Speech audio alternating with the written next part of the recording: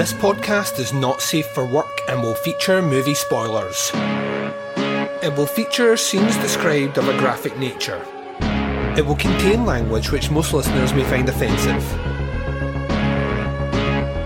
Welcome to the podcast Under the Stairs.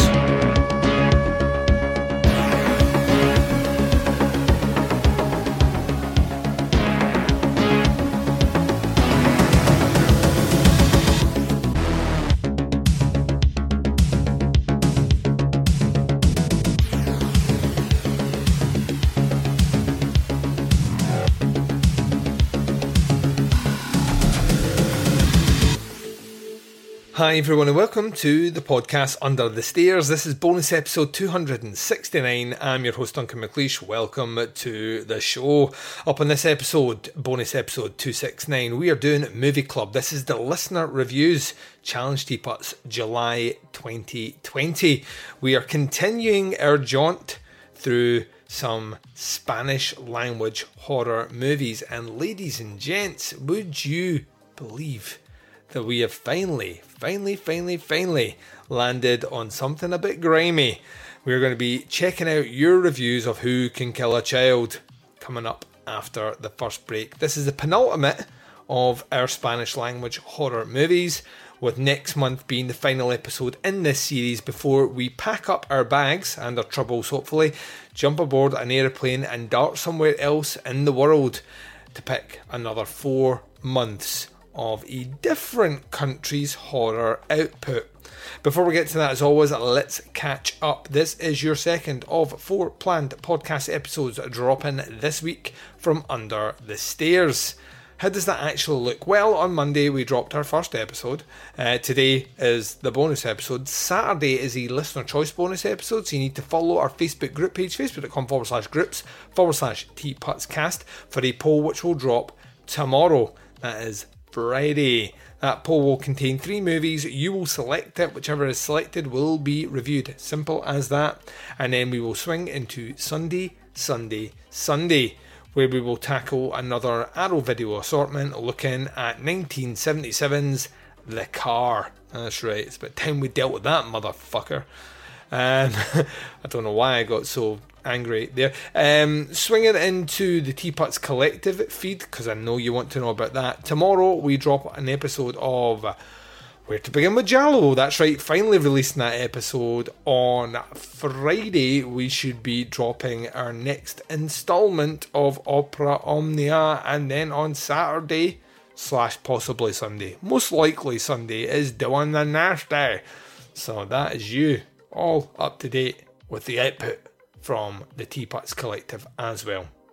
Right, we're going to take a short break. You're going to hear promos for shows that I love. You're going to hear the trailer for Who Can Kill a Child when we return. Your reviews of that movie right after this. Hey, feeling down? Feeling low? Not enough podcasts about movies in your life? Why not try They Must Be Destroyed on Sight, the new podcast cure-all, sure to get you right with the world and on a path to better living. We have exploitation, we have Italian horror, we have zombies, we have slashers, we have crime films, we have spaghetti westerns, we even have sci-fi and sex comedies.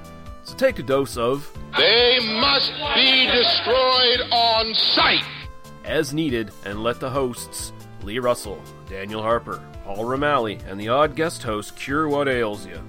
Warning, may cause atrophy, African consumption, black fever, bone shave, chin cough, colic, cramp colic, dropsy of the brain, elephantitis, grocer's itch, jaundice, mania, miasma, mortification, palsy, Pott's disease, rheumatism, scurvy, St. Anthony's fire, summer complaint, and worm fit in some people. Consult a physician before listening.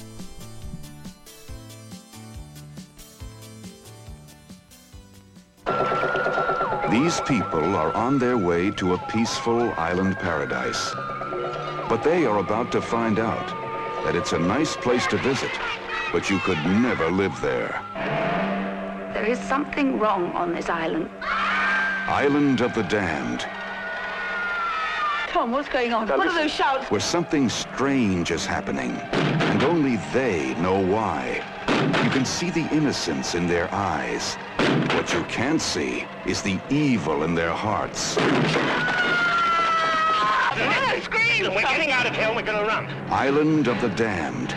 where a dream vacation becomes a nightmare.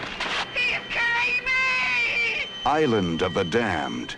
And welcome back. So let's do this. Who can kill a child? Let's get to our first review. We're going to do a review from our good buddy Don Anelli. He says, welcome back to another round of stellar Euro horror in this listener challenge. And it's a first time watch for me on this effort, which turned out to be a quite enjoyable film. The opening footage of atrocities children have faced in the world throughout the various wars and disasters creates a bleak and depressing tone that feels far too real for what's to come later on against the cinematic terrors of killer kids. It threw me off slightly, especially with the couple sightseeing during the festival immediately after these harrowing visuals, but the rest of the film is a chilling tale of survival against children on the island. The attack sequences are quite brutal and somewhat terrifying in that wild and reckless 70s anything goes style, and rackets up the tension nicely as the title conundrum becomes part of the attack strategy against the confused couple, leading to a lot of nice action in the second half. The tension and builds up here is first rate, and the grim twist in the finale is the perfect capper to a great time, and it feels just so 70s. It's a complete gut punch that fits what's happening. I would definitely go with an incredibly strong 4 out of 5 on the Netflix scale for this one, but had the opening been taken out, it could easily be a 4.5 at this one. As for the tagline, again, I'm not good with this stuff, but let's go with the first thing that popped in my head with this setup. If you thought birth was terrifying, see you next time. Stay safe. Oh no, I see what you did there. I thought it was just, if you thought birth was terrifying, see you next time. And that to me was like the greatest tagline ever. But it's, if you thought birth was terrifying, ... which I actually really like. So there we go, Don. Out with my inability to read what you've written. I really like that. He says, see you all next time and stay safe, everyone. Thank you very much to Don Anelli for dropping in that review. Up next, we have a review from our good buddy, David Garrett Jr. This is an audio review, and David says... Hello, Duncan and T-Puts listeners. David Garrett Jr. here, again for July 2020's Movie Club Challenge of Who Can Kill a Child? Now, this is a film that I had never actually heard of outside of just on podcasts, and as I'm actually looking through it, I do believe this is also on Fangoria's top 300 horror films, so I have read up a little bit about it, but I didn't really know outside of just a little bit of blurbs here and there, and I know I've heard it on podcasts before, but outside of that, I didn't know a whole lot. And so I was actually glad, Duncan, that you selected this as, this film from Spain for this month so I could finally, give it a go. And I was pretty intrigued when you said that it was kind of an interesting piece of exploitation cinema. Now, I'll admit, I at first had trouble finding a copy, but I did end up securing a pretty cheap one on eBay through, for a DVD, which was what I end up watching this movie on. Now, I do find this movie to be pretty interesting, that we kick off with some documentary type footage of Auschwitz, the war between Iran and India, and then the issues that came from that, as well as what happened, after the Korean War, some of the things that had happened in the Indochina War, as well as in Nigeria. And I just find it interesting that the movie has given us the stats of how many people died there during these type of things, as well as the aftermath that followed, and then breaking it down to how many of them are children that passed away. And there's also an interesting, when they're two couple of Tom and Evelyn are buying film from the store in Bevenis, that he states that children are the ones that suffer the most during war and famine. Now that stuck with me when I heard it being said there, and then it plays back in later on when we see everything that's going on this island here. Now, I also didn't realize that this was based off of a novel. It's one that I'm actually intrigued to check out now, as I did read somewhere that it delves a little bit more into explaining what is happening here. I don't necessarily need an explanation, because I do think that it's interesting enough that we see that it is something that can spread as they come in contact with other children, but it would be something just for my own knowledge, because I'm somebody who likes to go down that rabbit hole to kind of see what the novel states it is, as I did read briefly that it's something to do with a pollen, so it almost seems like M. Night Shyamalan might have stole this idea a little bit for The Happening. Now, to get back to some other things here, is that I do think that the name of the movie has an interesting concept here that, who could actually kill a child if it came down to it. Now, there is something that is brought up in the movie as well from La Dolce Vita, where I believe that's where they said that in that the father kills his children because he doesn't want them to experience the horrible decisions of man. Now, it's kind of an interesting concept that if that's the actual reason that happens in the movie there. It's one that I've never seen before, but I have heard the title. But it's actually kind of interesting because this movie is really just that concept just flipped, where the children are finally getting the revenge from the horrible decisions that man is making here. And then going from that, we have Tom for a long stretch does not share with his wife Evelyn the truth of some of the things that he has seen as he's been exploring while she has been sitting back. Before they kill any of the children, Tom has come to the decision that whatever he has to do to save himself and his wife and his unborn child, he's going to do it, which includes killing children. Now, I do think him shielding her a bit does prevent her from crossing over this line as well.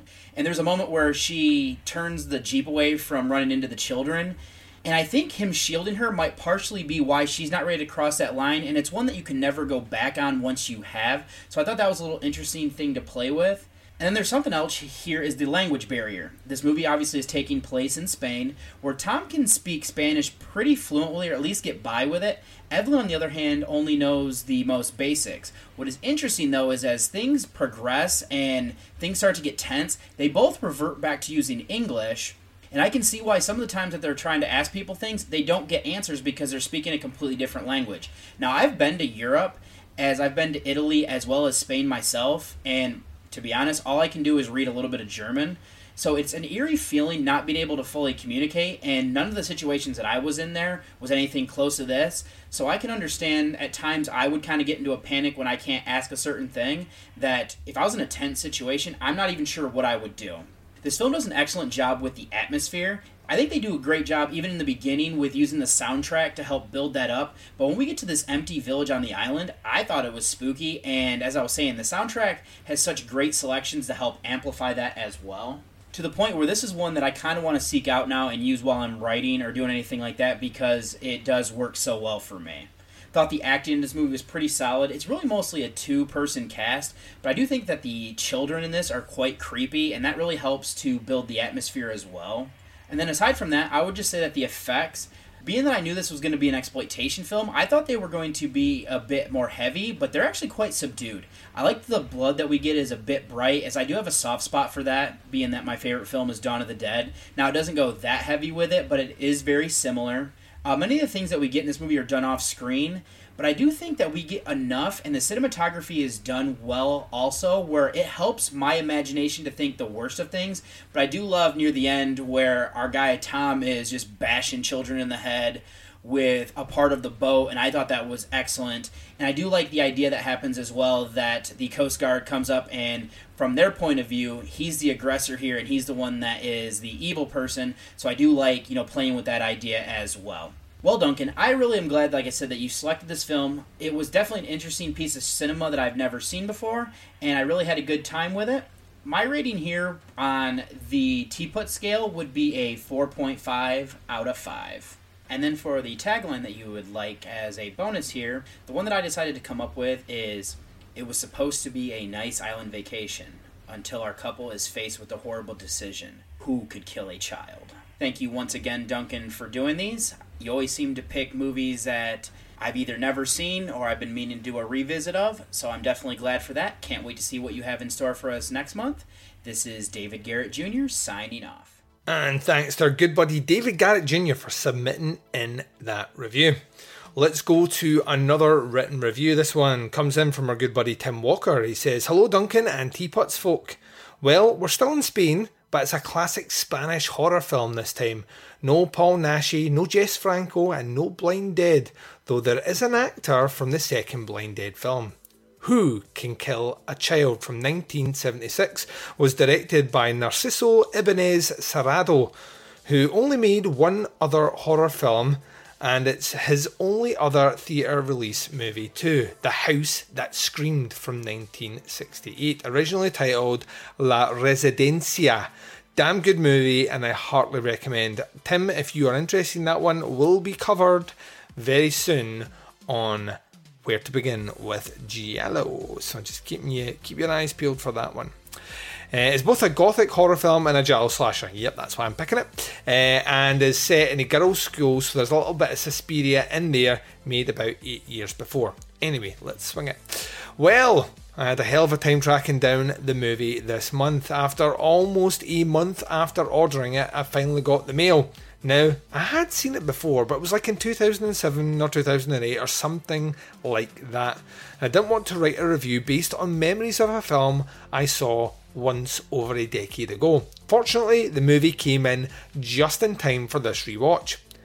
How I felt about it before, well, I liked it, but I didn't love it. I thought it was very atmospheric, very well acted, and great cinematography, and pretty brutal at times. It also came off to me as kind of preachy, especially at the beginning, and some of the characters, but not only the main couple, really acted pretty stupidly. Really? You guys are going to go wander off and leave your guns available for children to take off your boats? Even if the kids weren't murderers, that's pretty irresponsible and stupid. Also, what if their guns were needed in the town? Again, even without murderous kids, it's a stupid thing to do. It took me out of the movie a bit, and that's not a good thing to happen late in a film. So, I had mixed feelings the first time. I liked it overall, but I was also surprised with the people heavily praising Who Can Kill a Child. The Naschy cast, for example, absolutely loved this film and constantly sang its praises. Yes, there's a whole podcast dedicated specifically to Paul Naschy and other Spanish horror. Pretty good show, by the way. How did this movie fare in this rewatch? I did have enough hope to track down a Blu-ray and add to my collection, right? Well, I'm still a little torn about the movie, but I'm much more positive this time. I still have some of those gripes, and maybe nitpicks might be a better phrase, but I was able to set them aside a bit more easily this time. I got more into the whole atmosphere and intensity of the film this time out. The high definition of the Blu-ray that Mondo Macabro put out definitely helped. It looked beautiful. In fact, it underscored even more how unusual the film is. Most of the scenes are during the day, and not just that, but intensely bright days. It almost makes you feel like you need sunglasses to watch the movie. There aren't very many horror films that have that much brightness, although Midsommar is a great example. Neither movie is very festive to watch in the summer, of course, given their brutal subject matter, but they are summer horror films. You don't have to just watch Jaws this time of year to get in the spirit of the season, right? As for the preachiness and the use of the newsreel footage in the beginning, and frankly, what the whole movie is about allegory-wise, well, it didn't bother me this time. Frankly, adults do abuse children in one way or another way too much. The focus here was on wars, famines and holocausts. Anyone who knows about examples like the Catholic Church child abuse scandal and Jeffrey Epstein and Ghislaine Maxwell and their crimes don't need much of a reminder that children's lives are frequently ruined by adults. Of course, that doesn't mean all adults. As far as I can tell, none of the characters in this movie were particularly harsh to children. It was indiscriminate. They were going after all adults as collective punishment or revenge. Well, how much did the movie improve as far as a rating is concerned? After my first watch years ago, I would have given it a 3 out of 5. Now, I'd say I bump it out to a 4 stars for now. It could go up again with future watches, but I'd say for now, I really like this one. More people need to see it. I wish it wasn't so damn hard to track down on a streaming service. I hope Mondo Macabro gets some kind of deal with Amazon, or something like Arrow Video seems to. A lot of their stuff is on Amazon Prime, and it's in nice high-def versions Arrow put out. Anyway, I need to make my attempt at a tagline. I was going to go for the controversial or the potential shock value in this one. Imagine a grindhouse movie voiceover guy like the voice over The Last House on the Left trailer or something. Or maybe, for a classier tagline reader, imagine Edward Van Sloan introducing the original Frankenstein. Warning, the following motion picture will shock most audiences. If you are courageous enough to witness this controversial and brave film in its entirety, don't say we didn't warn you about Who Can Kill a Child. Well, I hope that's sufficient. It's not really a feel-good movie, of course. I'm glad I was finally able to write this review. I really thought I was going to have to pass this month or maybe go on my memories seeing it from over 10 years ago. Also, my streak of positive reviews continues. Who would have thunk it? It could be a record for me. Everyone stay safe and cool in this summer heat, and if you see a group of smiling children gathering together to block your path, you might want to run for it. Take care, Duncan and Teapots people. Tim, thank you very much for that review, Tim. Also, glad that you managed to get that Blu-ray. There's nothing worse than being in a position where you're like, I really need to see this movie. What do you mean you've dispatched it? Where is it? And it's still not arrived. And then I like to think your postman and you were kind of like doing that scene from Indiana Jones where at the last minute reached through and grabbed your hat before the door came down. That's just how I pictured it in my mind. But that's a story for another time. Anyway, without getting sidetracked too much here, the next review is an audio review, a first-time audio submission from our good friend and long-time listener, Kate Pollock. Now, Kate, I love Kate to bits. She's brilliant, but she is far too harsh a critic on herself. Now, this is coming from a guy that is a podcaster, hates the sound of his voice, and hates editing because he hates the sound of his voice. But Kate has decided to, rather than send in a magnum opus that I would have to read, because she knows I do have difficulty reading names and God knows English, she's decided to record her thoughts and musings on said film down in an audio track, which she is concerned is too long. Now, granted, it is about 17 minutes in length, but I would say this, having listened to it, I didn't feel that it felt 17 minutes, and I hope you guys don't as well. Show Kate some love and give her the encouragement that she needs to do more audio reviews, and maybe start that podcast that I keep telling you to get your finger out and start. Here are Kate's thoughts. Hi Duncan and Movie Club, it's Kate Pollock here. Hope everybody is doing well. So this is my review of Who Can Kill a Child. Full disclosure, I actually wasn't sure if I was going to get this review in. I didn't think I was going to due to time restraints. Had a lot going on, but I did manage to find some time, even if I couldn't find a version of this film with subtitles. And I don't speak Spanish, so that was fun. I had to kind of plough through it a little bit, but luckily for me, Evelyn, one of the characters, also doesn't speak Spanish, and so her husband Tom not only was translating for her, but also ended up translating for me, so that was good. So if there's any inaccuracies in this, if I've assumed anything that's wrong, just put it down to my lack of bilinguistics as opposed to anything stupid. But yeah, so I think it would be very difficult to talk about this movie without first off talking about the opening sequence. It's very harrowing. It's basically 7.5 minutes of war footage. It's real war footage, and it focuses heavily on the suffering of children. It sort of reinforces this point that is frequent throughout the film about how children are the ones who suffer most at the hands of adult violence, war, and the decisions that adults make that are obviously out of children's hands, but they're the ones who end up being the most victimized. What this sequence does is, I think it evokes a sense of protection and empathy for children. So when later on we come to the children who are killing everybody, at least in me, it created a conflict. Yes, these children are killers, but also they are still children, and they should be protected and not killed, really. But obviously, the scenario that you're in, you kind of also find yourself like wanting you want Tom to kind of, you need to kill these kids. So there's a kind of confliction there, which I think is very interesting. However, I don't know if we needed the full 7.5 minutes of these sequences to kind of reinforce this point or create that empathy and all that confliction. So I'm not sure it was entirely needed, especially because, as I said, there's plenty throughout the film to reinforce these points. Another sort of aspect, that I wasn't overly keen on is the character of Evelyn. I found her really annoying. She just whines and whines and whines, and I get she's pregnant and it's hot and she's tired. But if you have been pregnant twice before, you will know if you can handle heat during pregnancy, and if you can't, maybe don't go to the Mediterranean. Maybe don't do that. So I didn't really have a great deal of sympathy for her. Not that Tom is much better. I found him to be quite pompous. I found him to be quite condescending towards Evelyn.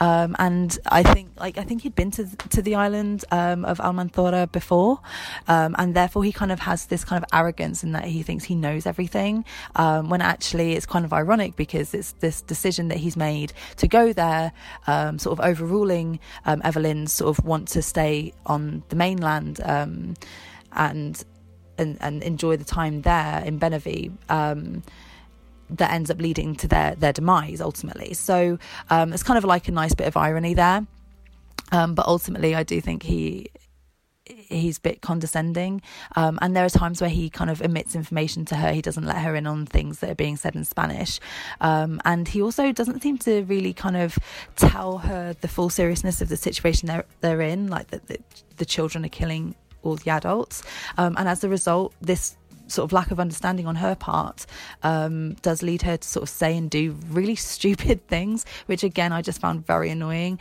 even though it wasn't really her fault, although you could argue that you could just put that together yourself, but you know. So yeah, but I do think that the characters work very well together, even though they're flawed. I think actually they are very interesting to watch on screen, and I think that the actors do a really great job of portraying them. On that note, I think actually all the actors in this film are really, really great.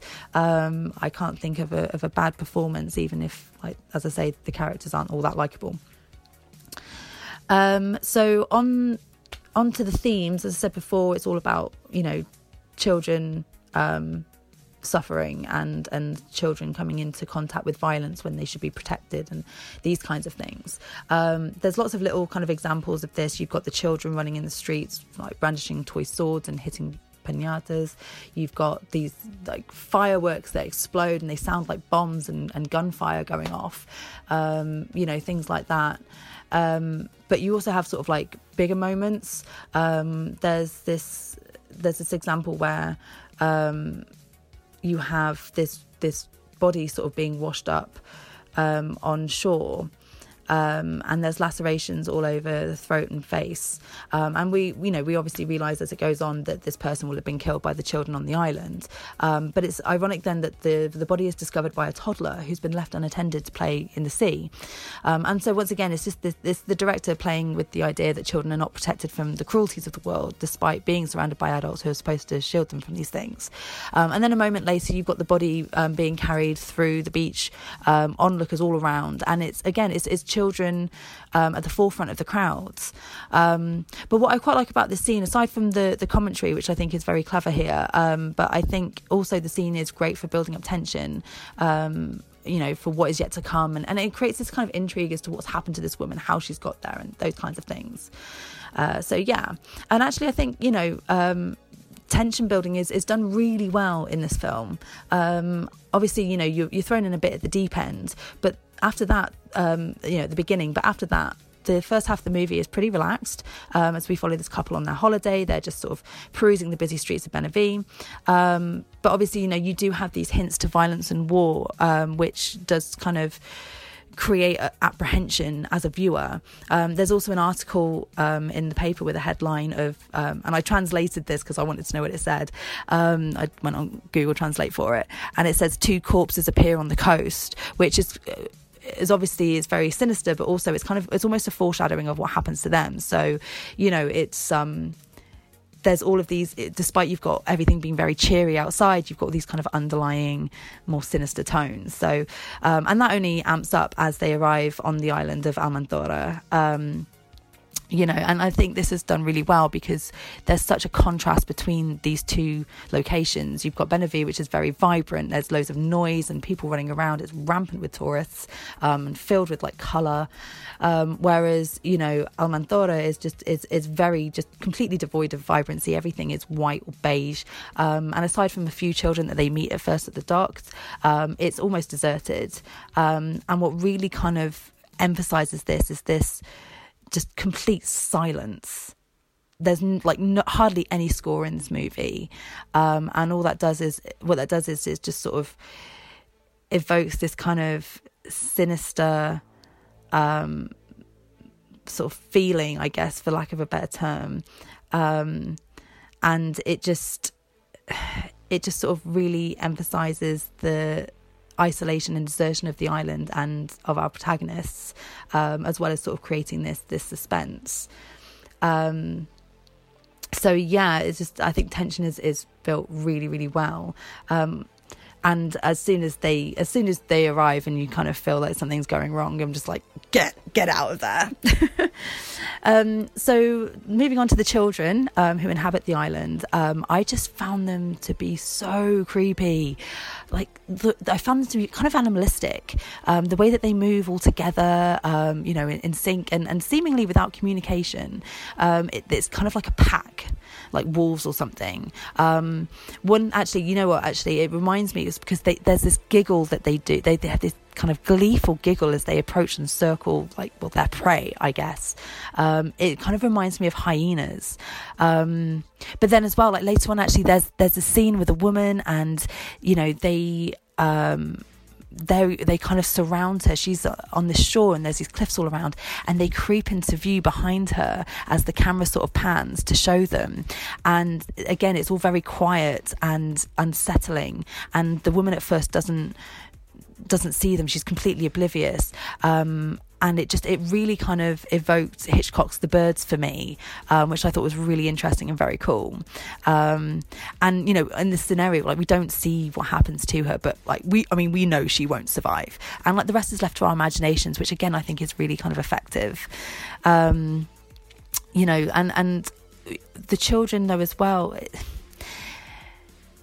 There's often the cases where like there's still a lot of innocence to them. The way that they run around when they're on their own or in smaller groups. There's a scene where this little girl is crying.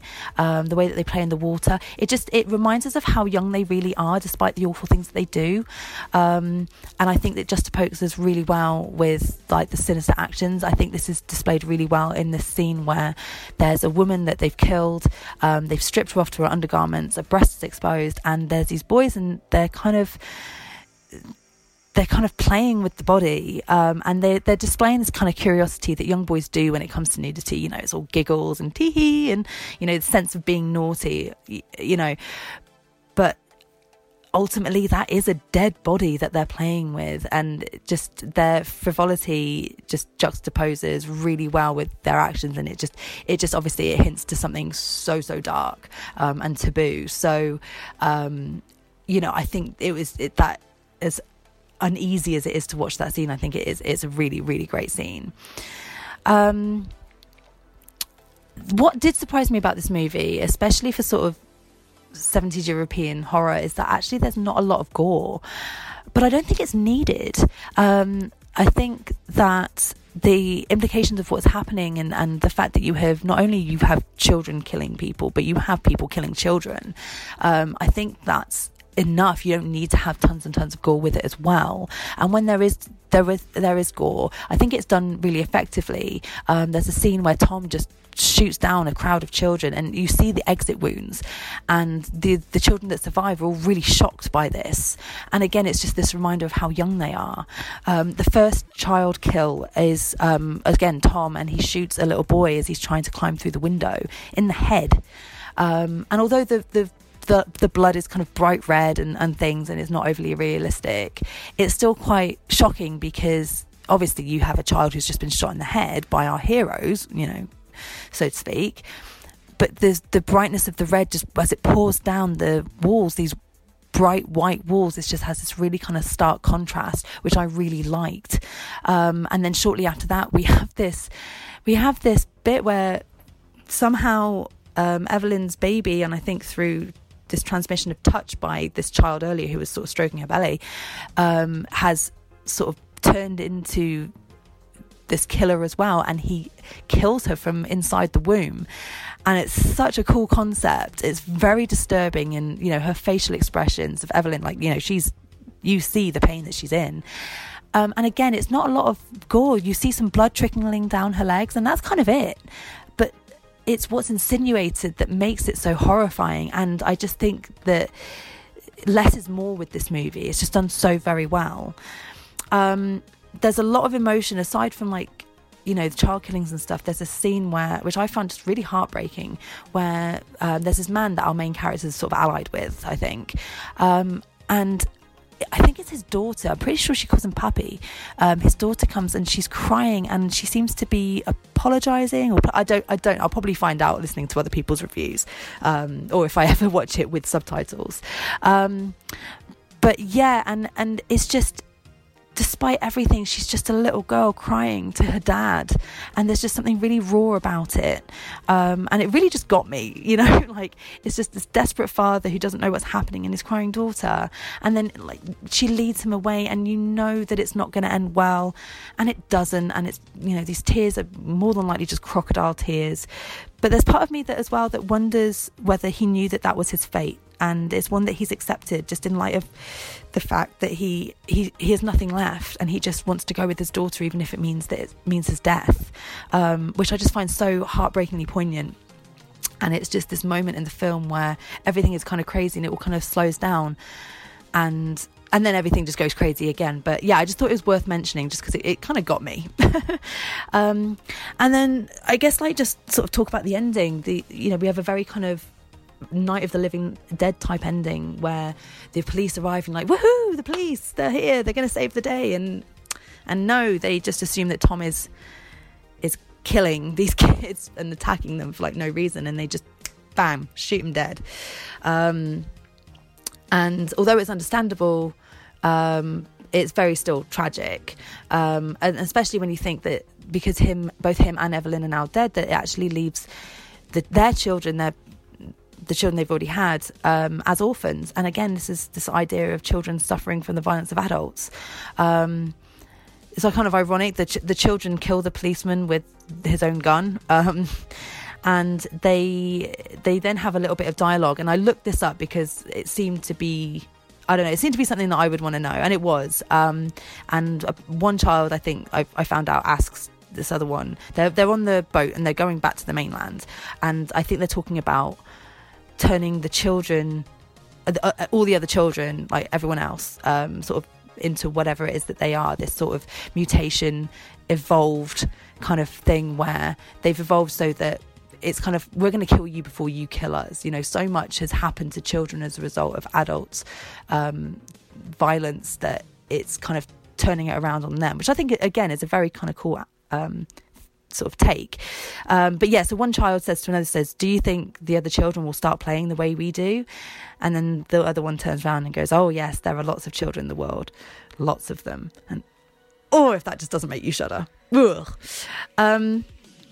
So one other point I want to make is that you know, as I've mentioned, this film is really great at creating tension and provides so many shocking moments, and it's mainly set during the day.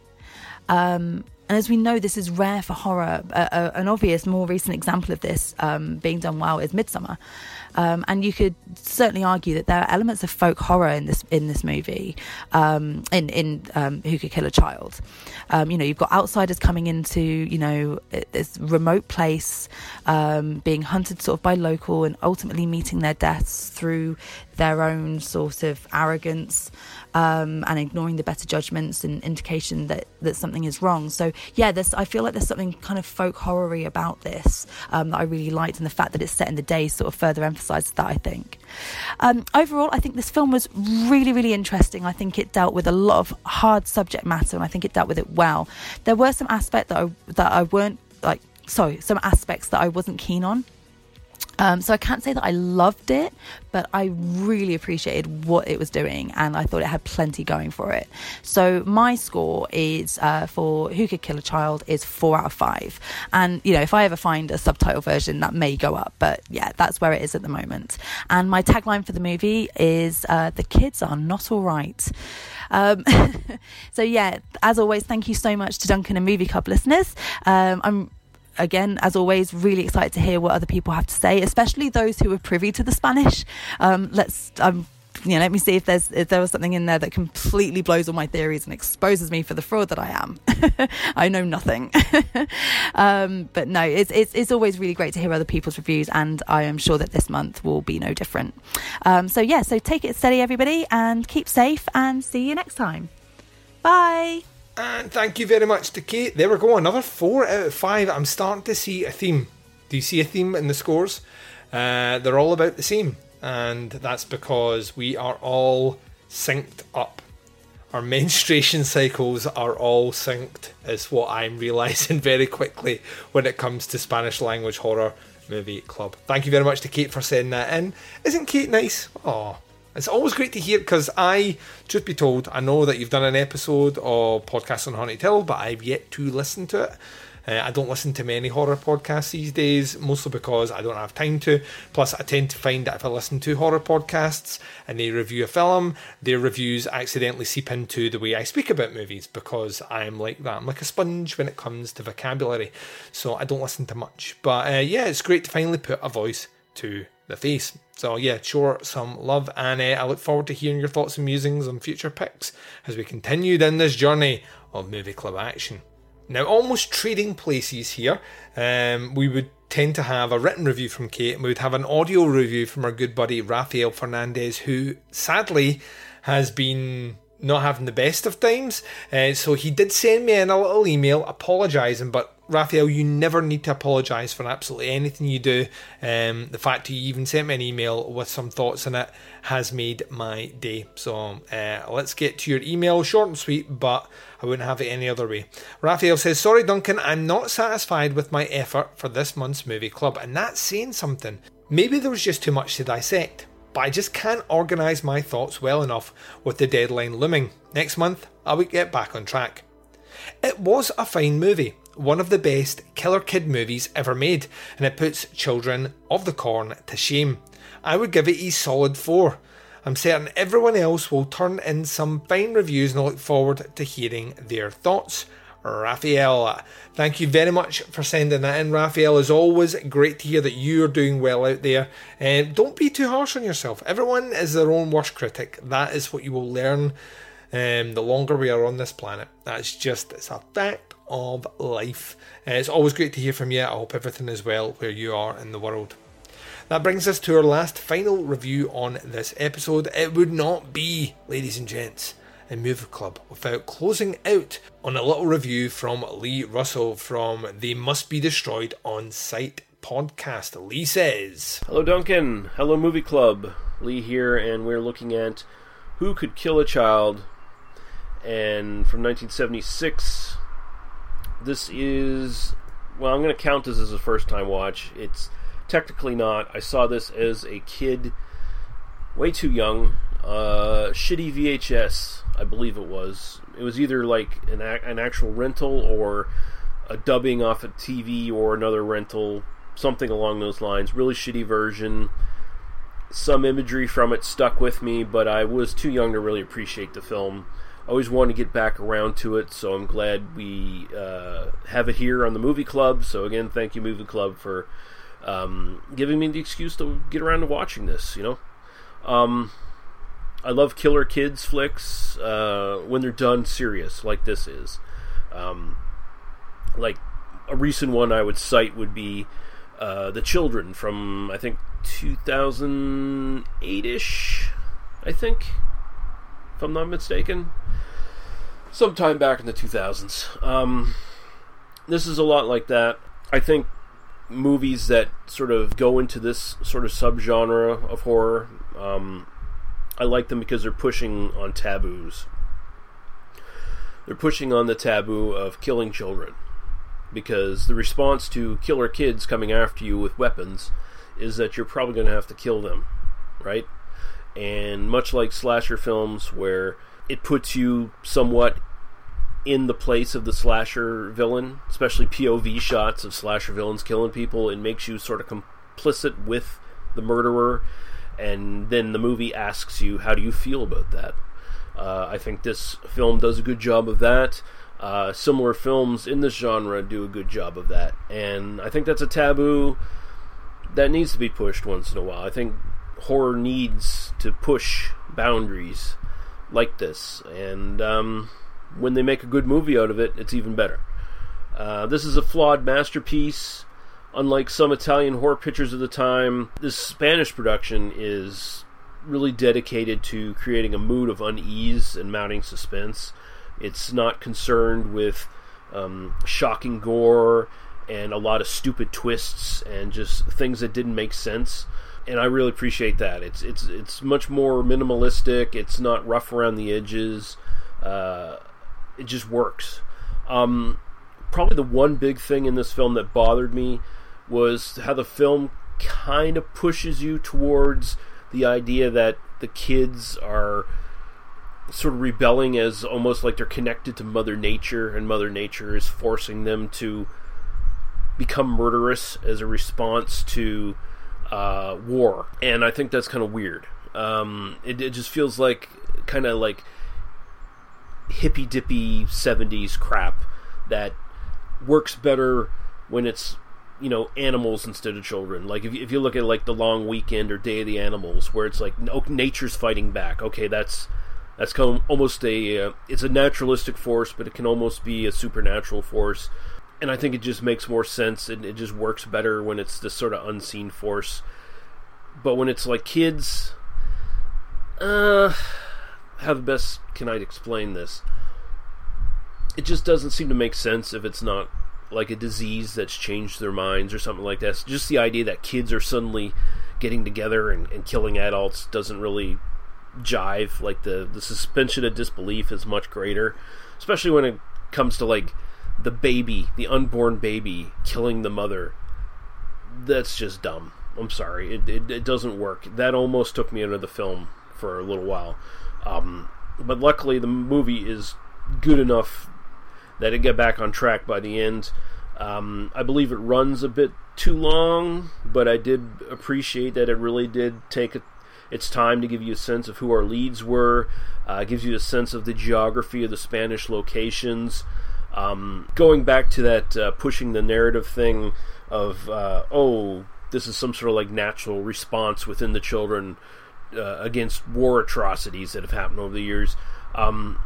That documentary style opening stuff seems geared in that direction, but there might be a deeper read in this too, and I don't know, I'd have to think on this a lot, but there might be a deeper read here where it's actually not doing that. It's actually more of a response to Western colonialism, imperialism, or at least the ghost of it, you know, being responsible for a lot of causes of, strife and war in the modern era. Whether, it's actually Western civilizations encroaching in, third world countries, or just, foreign countries and trying to take over the government, or if it's, they've left, but now the sort of stain of what they have, the state they've left those countries in, it might be some sort of response to that too. I was just getting that idea when I was watching these two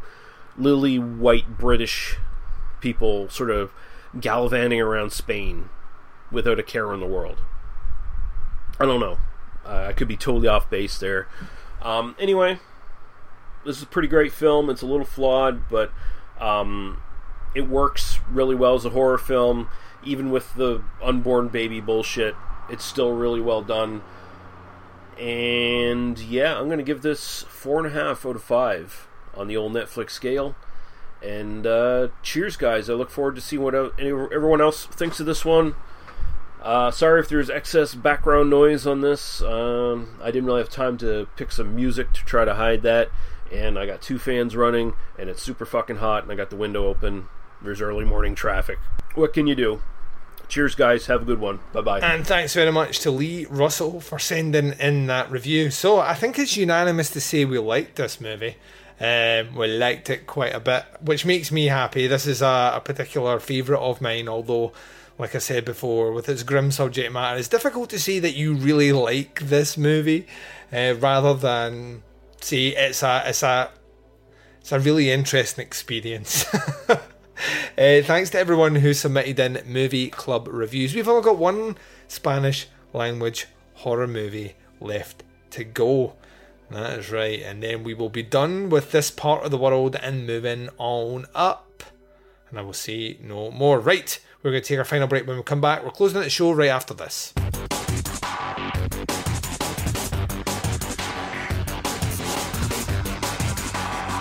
You're listening to the podcast Under the Stairs. And you've been listening to the podcast Under the Stairs. This has been bonus episode 269, a little bit of movie club action for you with the listener reviews of Who Can Kill a Child. Thank you very much to all my listeners who submitted in reviews for Movie Club. Without you guys doing it, this segment would not exist. You will find out what your next and final Spanish language horror movie is next Thursday. But that is a story for a different time. There is a multitude of ways to check out this show. Wherever you're listening to me right now, hit subscribe on that feed, and that way you'll never miss anything from Under the Stairs. Subscribe to the Teapots Collective, because when you do that, you don't miss anything from there either, which is kind of cool. And you don't want to miss anything from there because that's additional content, and it's all free. Couldn't be any easier. Visit the website, it's teapotscast.com. You can buy merch to support the show by going to teapotscast.bigcartel.com. Visit us on Facebook, facebook.com/groups/teapotscast, or alternatively check out the Teapots Collective page on Facebook, facebook.com/teapotscast. You can reach out and touch myself and the Baz on the twin prongs of social media sexiness. Instagram and Twitter both can be followed at Teapotscast. And while you're at it, check us out on the Flick Chat app, free and available for Android and iOS users, and our join code is Teapotscast over there as well. The podcast Under the Stairs will return on Saturday. We're doing a listener choice episode, which means you need to be on the Facebook group page tomorrow, facebook.com/groups/Teapotscast. I will put up 3 movies. Whichever is selected unanimously in the poll as the winner will be covered on the episode. Nice and easy. But until then, wherever you are, whatever the time zone is, and whatever you're up to in this big bad world of ours, please take care of yourselves out there. This is Duncan McLeish broadcasting live from Under the Stairs, and I am signing off.